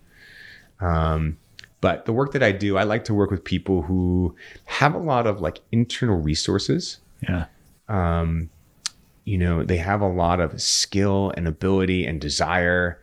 They just haven't sequenced it right. They haven't really aligned it right, or they've achieved massive success in their business and there's a piece missing and they don't know what that piece is and they can't access it. And I'm really good at helping people to access that and activate that piece. So I like working with people who are they just need the flick. They just need a little bit to activate them. Yeah. I've worked with clients who have been still for 5 years. I still work with them, but some people work with me for a year and a half, and they go from, this place to this place. But I want to make sure that I can help someone, so if I don't feel like I can help them, if I don't feel like there's a vibe, like a resonance. Yeah. Cause when you work with someone, it's all feel. Like I'll never hire someone off a marketing thing. It's like I have to sit with them, feel them and go, wow, when I sit with you, I open. Like I feel an internal change. That's what I want. And that's why people come to me. It's like they feel an internal shift. And then that allows them to go do things they weren't able to do. But they have to be willing to shift in order to kind of to make it work. And if they don't, sometimes I'll refer out. I have a ton of coaches that I refer out to. And I'm always saying it's got to be the right fit. Just got to have there's got to be a right feel in the flow.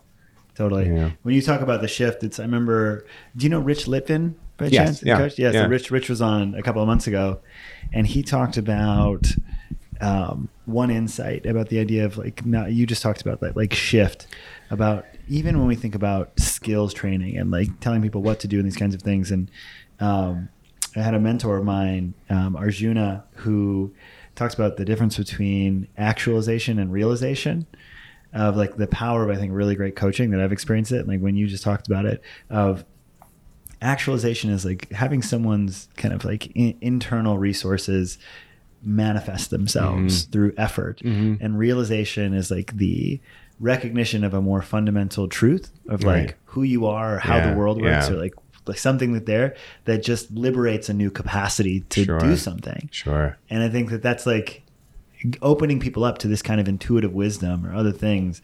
I think is so much of that, right? Of like what can just unlock like these, when people talk about like a 10x shift. Yeah.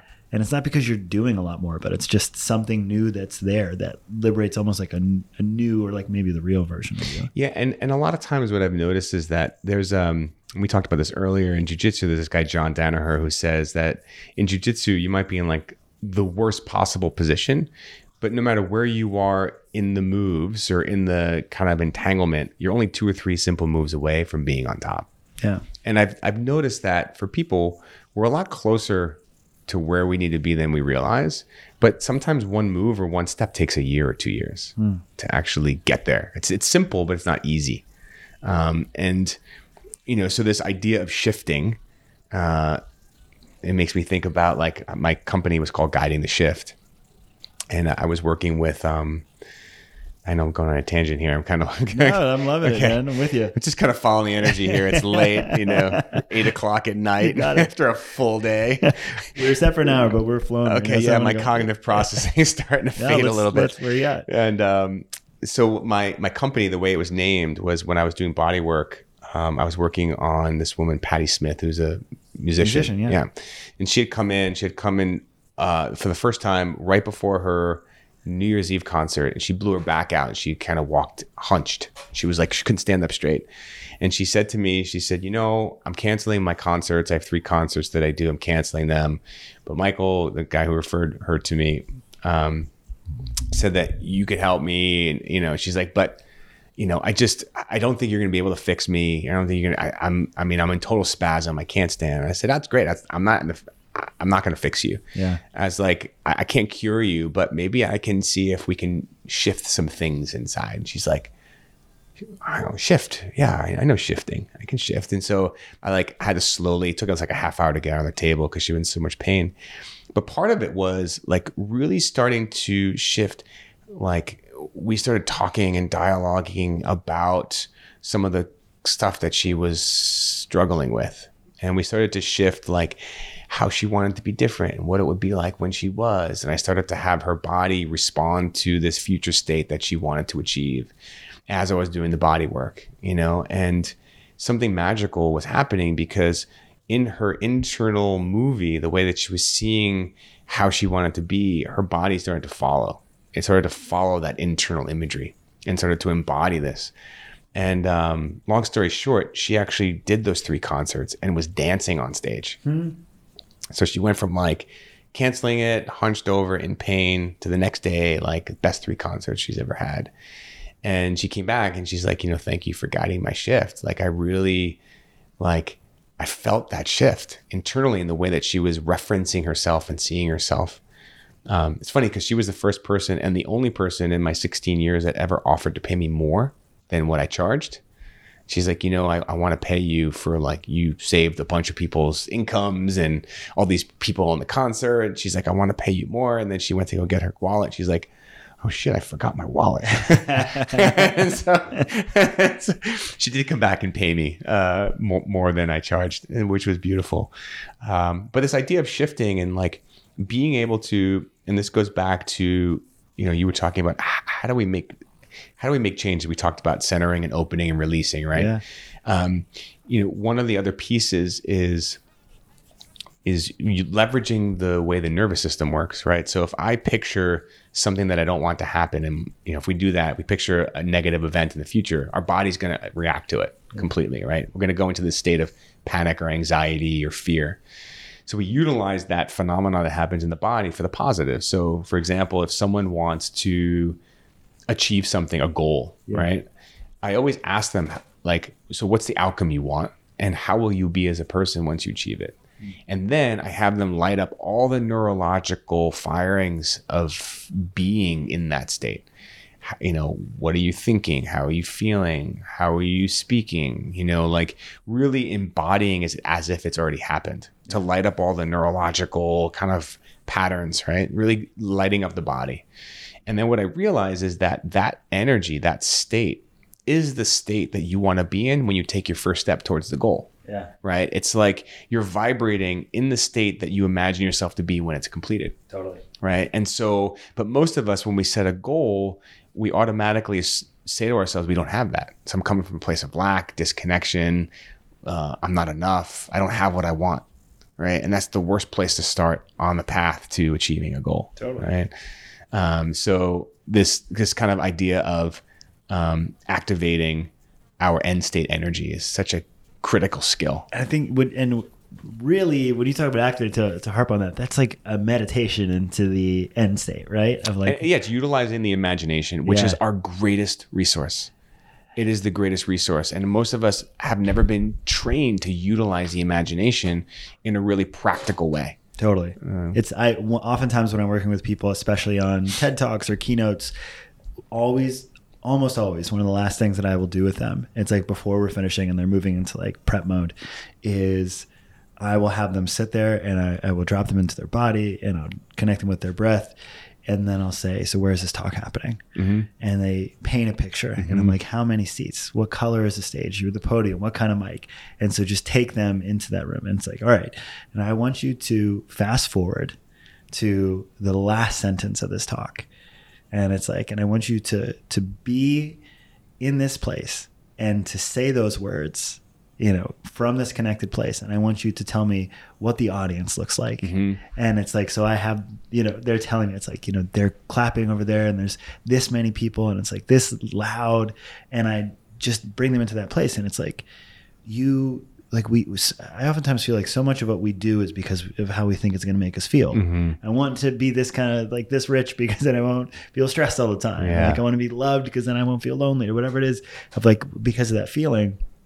And it's especially where so many people have anxiety before public speaking, that embodied kind of anchor that's possible now. Yeah. Don't delay it. Yeah. Right. It's like, because if you go in with that, that's going to be the energy that they receive you with. Exactly. And you can layer in another layer of imagination where, as they're imagining themselves on stage, what is it like feeling grounded and rooted? It might be like tree roots growing out of their feet. Yeah, and totally. And I do that all the time where before I get on stage, like I imagine these cords coming out of my heart and plugging into everybody's heart. And that makes me relax knowing that I'm transmitting and communicating from my heart to their heart. Yeah. So you can utilize the imagination to create states, to create feelings, and to create a sense of connection. Totally. You know? And so there's probably a couple more questions that I want to let you out of here because I want to let you go back to your family. But so one, how about can we do 2 final questions? Sure. Cool. Beautiful. Let's see if my brain can. This one I know you'll be good respond to at. So them. Okay. as you just it feels to me like you just love this work. You take it very seriously, that you've studied with so many incredible people whose names, I recognize. And so I'm curious, who would be one mentor or teacher that has just significantly influenced you and your work that might not know it as much as you really appreciate them? Who comes to mind? First person that comes to my mind is probably my son. How so? What's his name? Jaden. Yeah. It's interesting. When he was first born, I remember being in the delivery room and, thinking that I had an open heart. And it wasn't until he was born that I realized like my heart was like 1/100th of what was capable. I think his being in my life has really broken my heart open, really allowed me to come to terms with my own mortality, which I never really, if I'm like, I'm a Scorpio, right? Death, it's all good. But now it's like, I've got this little guy, and now it's like really coming face to face with my fear of death, and I don't really necessarily fear death, but it's like his mortality, my mortality, like when I'm laying next to him and I'm putting him to sleep, knowing that, at some point he'll be off in the world, and he'll be gone. And feeling that sadness at the same time as feeling this depth of gratitude. And he's really taught me how I can have multiple feelings simultaneously. I can feel deeply, this deep sadness and loss, as well as this love and appreciation at the same time. I don't have just one feeling. It's like, how do you feel? Great. Sad, happy, sad. I'm like, I feel that all simultaneously, all the fucking time. There's so many threads of emotion, but he really allowed me the capacity to hold these paradox, these kind of like contradictory states of like complete loss and complete connection at the same time, complete love and fear at the same time. And he's allowed me he's really taught me how to hold,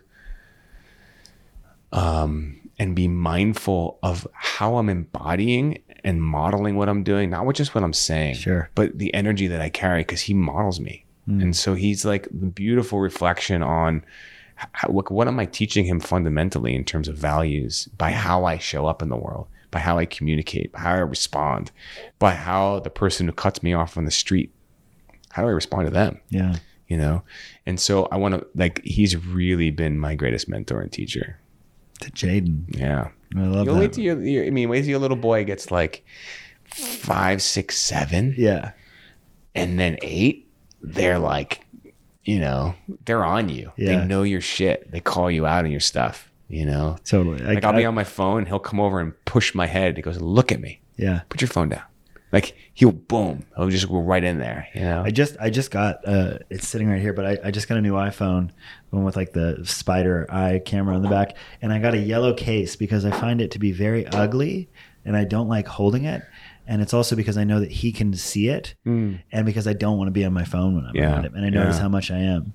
And so I purposely did that. But again, that constant, I think that even it's probably for both of us, but in intimacy for me, it's like, how much I value growth and having my wife who holds me accountable to that. And even with a son, which non-verbally, again, on such a level is just going to model what you do. And in that, there's such a reinforcement and awareness of my own behavior. Yeah. That's just like, the idea of like a forcing function in math. Sure. It's like, I think of them as like my forcing function. Yeah. I wrote her a poem. I was like, you are my forcing function, to be my highest self. And so, what I noticed too with my son is that, so going back to the men's work, right, is that when I first started men's work, when someone's like, it'd be like a Tuesday and it's like, hey, you want to go out on Saturday? I'm like, I don't know, let me see how I feel. And so everything was based on how I felt, whether or not I wanted to do it or not. And what I realized, having a son and also my wife too, but it's that when I'm committed to something, I do it whether or not I want to do it or not, whether or not I feel like doing it, whether I'm tired. It's like, if I committed to you, I'm not going to bail on you because I'm tired. I'm going to commit to you. I came here, And it's the same thing with my son. There are many times when I could sleep in. I want to just go under the covers, but I got to get him up, got to get him to school, got to make him breakfast. It's like, whether or not I feel like doing it, I do it. Yeah. And it just helped me connect to, what am I committed to? What are my values? How am I a man of my word? That's a huge piece, because he'll always say, you told me you were going to do that. You didn't do it. He calls me out anytime I don't do something I say I'm going to do. Yeah. So again, he's been my greatest mentor. Wow, man. And I love, even when you said like that piece about commitment, it just hit me of like, I have this relationship right now that's a friend who's been a real best friend for a long time, and we're going through this dynamic shift of not being it's so much love, one of the most important people in my life, but just a shift in our relationship. And it's interesting where both of us have a very strong community, and so there's not like a need for social connection, but the extent to which we like depended on each other without acknowledging it, emotionally, and how that distance that we experienced. But the idea of that commitment just resonates for me again, of like showing up in the relationship, even when it's not when it's not maybe fun or easy, because it's that important. Sure. And you can even look at that in relationships. It's like, there are times that I'm exhausted and tired, and I don't really want to have sex with my wife at that moment. I'm just like, I want to go to sleep. When I get up at 6, I want to wake up and want to, exercise. This is 10 years of marriage, right?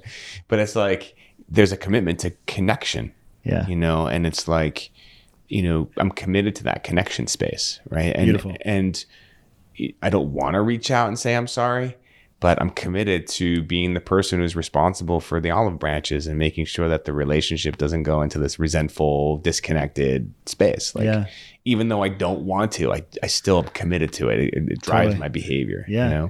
Can you share what you told me about, I after our last session, I asked you about your sexual connection with your wife, and what you said really stuck with me. Can you share that? Wait, I remember what about was the fountain of youth. Oh, yes. Well, she actually brought that up too, where we were looking into some of the Tantra work. Yeah. And how, it is like, sex is like a fountain of youth, especially in marriage. As we get older, it's like, it's life force energy. It's creative energy. And, and I've noticed that even in our marriage, not having sex, our relationship gets edgy. It gets there's a little bit more elbow in there. And I noticed that when we're making love and when there's an intimate space, there's more fluidity, there's more lightness, there's more energy, there's more flow, there's more creativity. And we were just kind of framing the sexual energy as like I think Montauk Chia even talks about sexual energy being like the real secret to the fountain of youth. Yeah. Because if you can take that sexual energy and flow it through your body, it rejuvenates the cells. It brings light and energy to everything. Yeah. Yeah. Okay. So final question, something that I loved, even when you texted me today and you said, it's like, let's just go there. Yeah. And we'll drop in. And it just, I read through that digital communication, like an assurance, like an inherent, like a self-trust. Right. I'm like, I'm going to show up there and it's all good. Yeah. I got this. Yeah. And I'm really curious about, number one, like, do you trust yourself? Mm-hmm. And if so, like, when did that happen and how does that persist? And trust myself in which contexts, right? Like, do you, like, I almost like, I guess, because this is kind of a relational dynamic of like, do you trust yourself with other people? Like, even when I saw you facilitating, right. You know what I mean? Like, do you trust yourself in the way? Yeah. I mean, and I think, when did that really start to happen for you? When you started to get that? It's interesting. Like, so the first thing that's coming to mind is in January, I switched to a new jiu-jitsu school. Yeah. And in my old school, we never started on our feet. We never did takedowns because I was always like, I have 3 herniated discs. I don't want to mess my neck up. So we always started on the floor. In this new school, it's a competition school. It's Essential Jiu-Jitsu, JT Torres, top guy in the world. Yeah. Everybody started fighting, sparring, standing up. So you had to do takedowns. And I was completely scared. And it took me like 3 months before I really felt comfortable. And I needed to develop the skills. And now I feel very confident on my feet when I spar with someone, doesn't matter who they are, because I have the skills. And I think that I needed to learn the skills on how to fight on my feet before I felt like I can trust myself. Right. So I think it's experience, it's skill. I mean, there's nothing that's going to take away experience and doing the reps to really feel a sense of trust in yourself. And I think, one of the things, it's funny, one of the things as a massage therapist, again, I'm retired now, like almost 8 years from massage therapy. But when I was doing it, I'd meet someone, a woman would come in and they would talk to me for 30 seconds and they have to get naked on my table. So I had to develop a space where they would feel comfortable in being able to kind of relax on the table. Right. And so I think that just hundreds and thousands of experiences of creating a space and learning how to hold my energy in a way that people just go, I don't know why I'm telling you this. I'm just boom. And then they would just start telling me everything. And it's just from all that experience of being with people and creating a space for them to drop and be open and feel safe. I think it's just experience for me. And then, now I'm confident. I guess apart from confidence, I trust myself going into new experience because, so if you look at the tarot deck, the first card of the tarot deck is the Fool. And so the Fool is the precursor to the Savior. And I learned this actually, this is like a core Jung thing. And so if you think about the first card of the tarot deck is the Fool, in order to start the journey, you got to be the Fool. And so I'm at the point in my life where I'm willing to pull the Fool card to start something, to try it, to get some experience on it, to learn it, to develop, to grow, to master, to become boom, and so no matter what I'm doing now, I have more of a willingness to go, okay, I'm going to be a fool in the beginning. I have no idea what I'm doing. I'm open. I'm willing to learn. What are the fundamentals? I learn differently now. Going, okay, what are the concepts here? What are the fundamentals? What are the forces that we're fighting with? And then once I understand the concepts, then I can start applying, and activating whatever I'm doing. Yeah. Like I learned how to snowboard in 5 days. I went from like green on day 1 and we were doing double diamond glaze on day 5. And all it was I was willing to kind of like, and I also watched a lot of YouTube videos before I went. So I learned through watching a lot of YouTube videos. Yeah. But now my wife and I, we off-piste, we go hella skiing and that was like in a 5-day span. Yeah. Right. So I'm good at learning now because I'm willing to kind of just surrender to it and listen and watch and learn. Sounds like you're always learning now with the mindset that you have. Well, it's interesting because how it's like the cliche. It's like the more you know, the more you realize you don't know. Sure. And it's like there's so much I don't know. Yeah. Every day I walk in and going, wow. Like, every time I think I know, I get smacked in the face. Well, and what you said earlier about, like, again, that idea of removing bad and good from your lexicon of just, is it useful? Is it useful? Or not unuseful? Yeah. And ultimately, most of it is if you have the perspective that it can be, right? Well, and also, I think there's a skill of utilization. Can we utilize everything that's happening, utilize it and let it grow and develop and, take us where we want to go? Yeah. Yeah. Beautiful, brother. Well, again, one-on-one and how to move beyond the desire to have such a firm, idea coming in here, but ultimately getting to it. Yeah, we didn't prepare anything. We just sat down and jammed and just started talking, which I appreciate you coming with an open, because I know you like to have a clear idea, but you're willing to come and jam, and I really appreciate that. And it's also because it's like, as I've seen it, it's like there really, even as I've been a part of it here and as I've witnessed it, of again, like this idea of really becoming present to what is and the skills that someone can build up to utilize that, to integrate that for new insight, new creativity, new energy, like decreased anxiety. Yeah. This level of like owning your experience for, whatever it is that you desire is really beautiful, man. And it's been, a pleasure to sit here and deepen. And for people who are curious about your work, whether that's in coaching or retreats or men's work, what's the best place to keep up with you online? We're going to be putting some new stuff on my site. Like I said, you can go to my site. There's a bunch little stuff up there. Yeah. I'm like the best kept secret in coaching. Someone told me the other day. It's like, how do people find you? I'm like, they just find me through referrals. Yeah. That's how everybody finds me, is Totally. introductions. But we are putting a training together based on this core blueprint that I put together. Andrew Kippen and he's helping me kind of build out the frameworks. Who's an amazing gentleman. Yeah. And so it'll be up on my site, johno'connor.com. Yeah. And we'll have everything linked in the show notes. And Beautiful. Is there something else? That's the training program is going to be in March, and we're going to actually have 2 evenings, like open evenings, to come and explore the work. So Beautiful. It'll be like one for coaches and facilitators and one for business leaders. So we're kind of separate the two, utilizing a lot of the principles, but one for coaches and facilitators and others for who are leading teams, needing to kind of step into a new way of being to lead their organization. So we're going to do one specifically for them. Beautiful. So, well, everyone I know who has spent time with John O'Connor has wanted more John O'Connor, and I'm firmly in that camp. So thank you, brother. It's been an amazing pleasure, chat. Man. Thank Loved you. it. Thank All you. right, guys, signing off. We will see you next time.